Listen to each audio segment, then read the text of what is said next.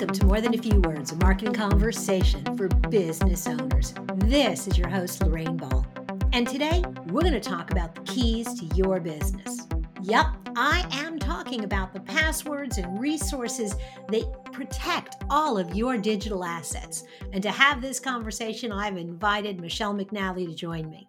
She is the Executive Vice President of Customer Success for BoxCrush, and she's a good friend of mine. We were chatting recently about some of the mistakes business owners make, and this is a big one. Michelle, welcome to the show. Thank you. We were talking because your job is to develop strategies to create online presence for your clients, Yes. and you keep running into a roadblock. Yes. What's the roadblock? The roadblock is that a lot of business owners and marketing departments don't know how to access their own assets or the information behind their website. So the products of Google, sort of the cornerstone of a lot of businesses, they don't know how to access that or how to get them all talking to each other to make it work better for them. I ran into this a lot as an agency owner, and I ran into business owners who said, well, my web host or my web designer has all that information. Mm-hmm. Is that a good idea? You're a web host. I'm a web host. Yeah, we actually really, at BoxCrush, we really encourage people, and I've made it a personal mission of mine to educate them as to why that is not the best strategy. We absolutely need access to things. Sometimes we absolutely need to be an admin, but I always make sure that the contact that I'm working with, whether it's the business owner or the marketing director, that they have somebody on their side who also has the same access or higher access than we do, so that when they need to move on or the relationship is over or they even just spin up something different and whatever it is, they can disconnect us from their Google properties without us having disconnected them instead. And you've raised a really good point.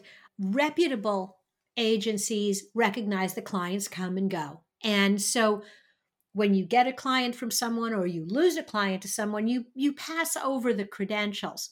Yes. But there are agencies that don't play well. Right. Sometimes it's not even that it's malicious. It's lack of knowledge or things change. So the agency may very well have the highest access and analytics, and they may not realize the person who in their agency who had that access is no longer there. And then if they don't have access to that email, then it's really hard to retroactively go back and figure out how to give that access back to the client. So we always want to make sure that the access is with the client and then they can give it out and take it back. And even if we have a lot of admins who've logged in once, who've given me the access just below that, and then they never log in again. And that's fine. They don't have to because that's what they're paying us for. But at the end of the day, once they move on, then they can easily disconnect us and they still have everything and they have control of everything. And that's really what we want people to be able to do. Okay, so we've talked a lot about kind of big picture, but let's do a quick list of what are the passwords? What are the tools that you need to make sure you have control over? What's on your top 10 list? Yeah. So the top number one thing is access to your own domain. Because again, sometimes people hire an agency, they're like, oh, we want this domain. The agency sets it up for them, which is awesome. But then the agency is the one that they pay to renew, and the agency is the one who's in charge of the hosting. And so should that agency go out of business, should that agency decide they don't want to be hosting anymore, or that they're tired of dealing with these domain registrars, then if they don't tell the business, then the business can't get their website. So what we do instead is we had somebody who came to us just like, this is what I would like. And we're like, great, you go to GoDaddy, you buy it. Once you buy it, give us delegate access and we will take it from there. It's very simple to go in and be the owner, have it be your credit card. You know when it expires, you know what credit card you've got in there. That is your one job. Mm-hmm. And then the agency should be able to do absolutely everything else. We can even put reminders in for you. Oh, it renews in April. Great. We'll remind you of that in March in case you change your credit card. We're happy to do that, but you want to be that person. Because we've had instances where we didn't even have access, but also the client didn't have access.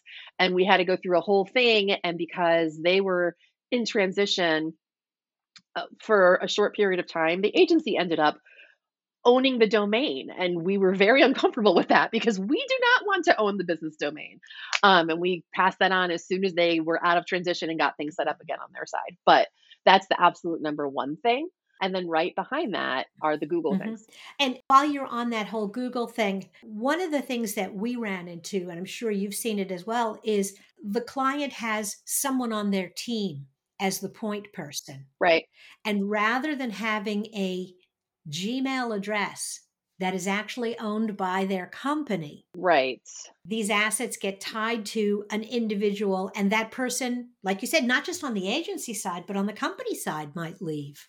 Right. It gets tricky because sometimes with a Gmail or sometimes with a shared account, you have a lot of access issues, especially with 2FA right now. Like it just, I'm trying to get into it, but I'm working remotely today, and my IP, like there's some of that. Um, and so often they will do a person, which depending on their level is fine. And sometimes they even, a lot of times the business owners are kind of like, all right, I'm not going anywhere. Make me the admin. Everybody else underneath can be somebody else. But even as an agency, we've set up two different shared emails that we just make sure it's on every single property that we manage, just so that even if it's like, okay, I didn't leave BoxCrush, but I'm on vacation this week, somebody else can go in and do what they need to do. So it's kind of spreading. It's kind of for the platforms that allow it. It's making sure that you've got coverage. It's not just one person or just one shared email. It's multiple people. What I'm hearing you say is number one, you have to own your hosting, your domain, your key Google Yeah, properties. But then on top of that, you have to have kind of this contingency plan, sort of the sure. two accounts, so that if one gets locked up, you can still get into everything and you still Exactly. own it. Exactly. Exactly. Exactly. Okay, what else should I put on my list of things that I should own? Or Right, right. So, like going through individually with Google, and this is something that we see is that um, maybe the web developer sets up or installs Google Analytics and install and verifies in Search Console, so then they have access to that. But then I go in with the Google Ads, and if the same account doesn't have the access level, I can't connect analytics to the ads, and I can't connect Tag Manager to Search Console. So it's really one email or two emails, but everybody having the same. This it's not even a shape really. I was looking, is it a triangle? It's not a triangle. It's like a pentagon maybe, where it's you have to have Tag Manager set up in order to install Google Analytics and Google Search Console. And you can now sync Analytics, Search Console, and Google Ads all together.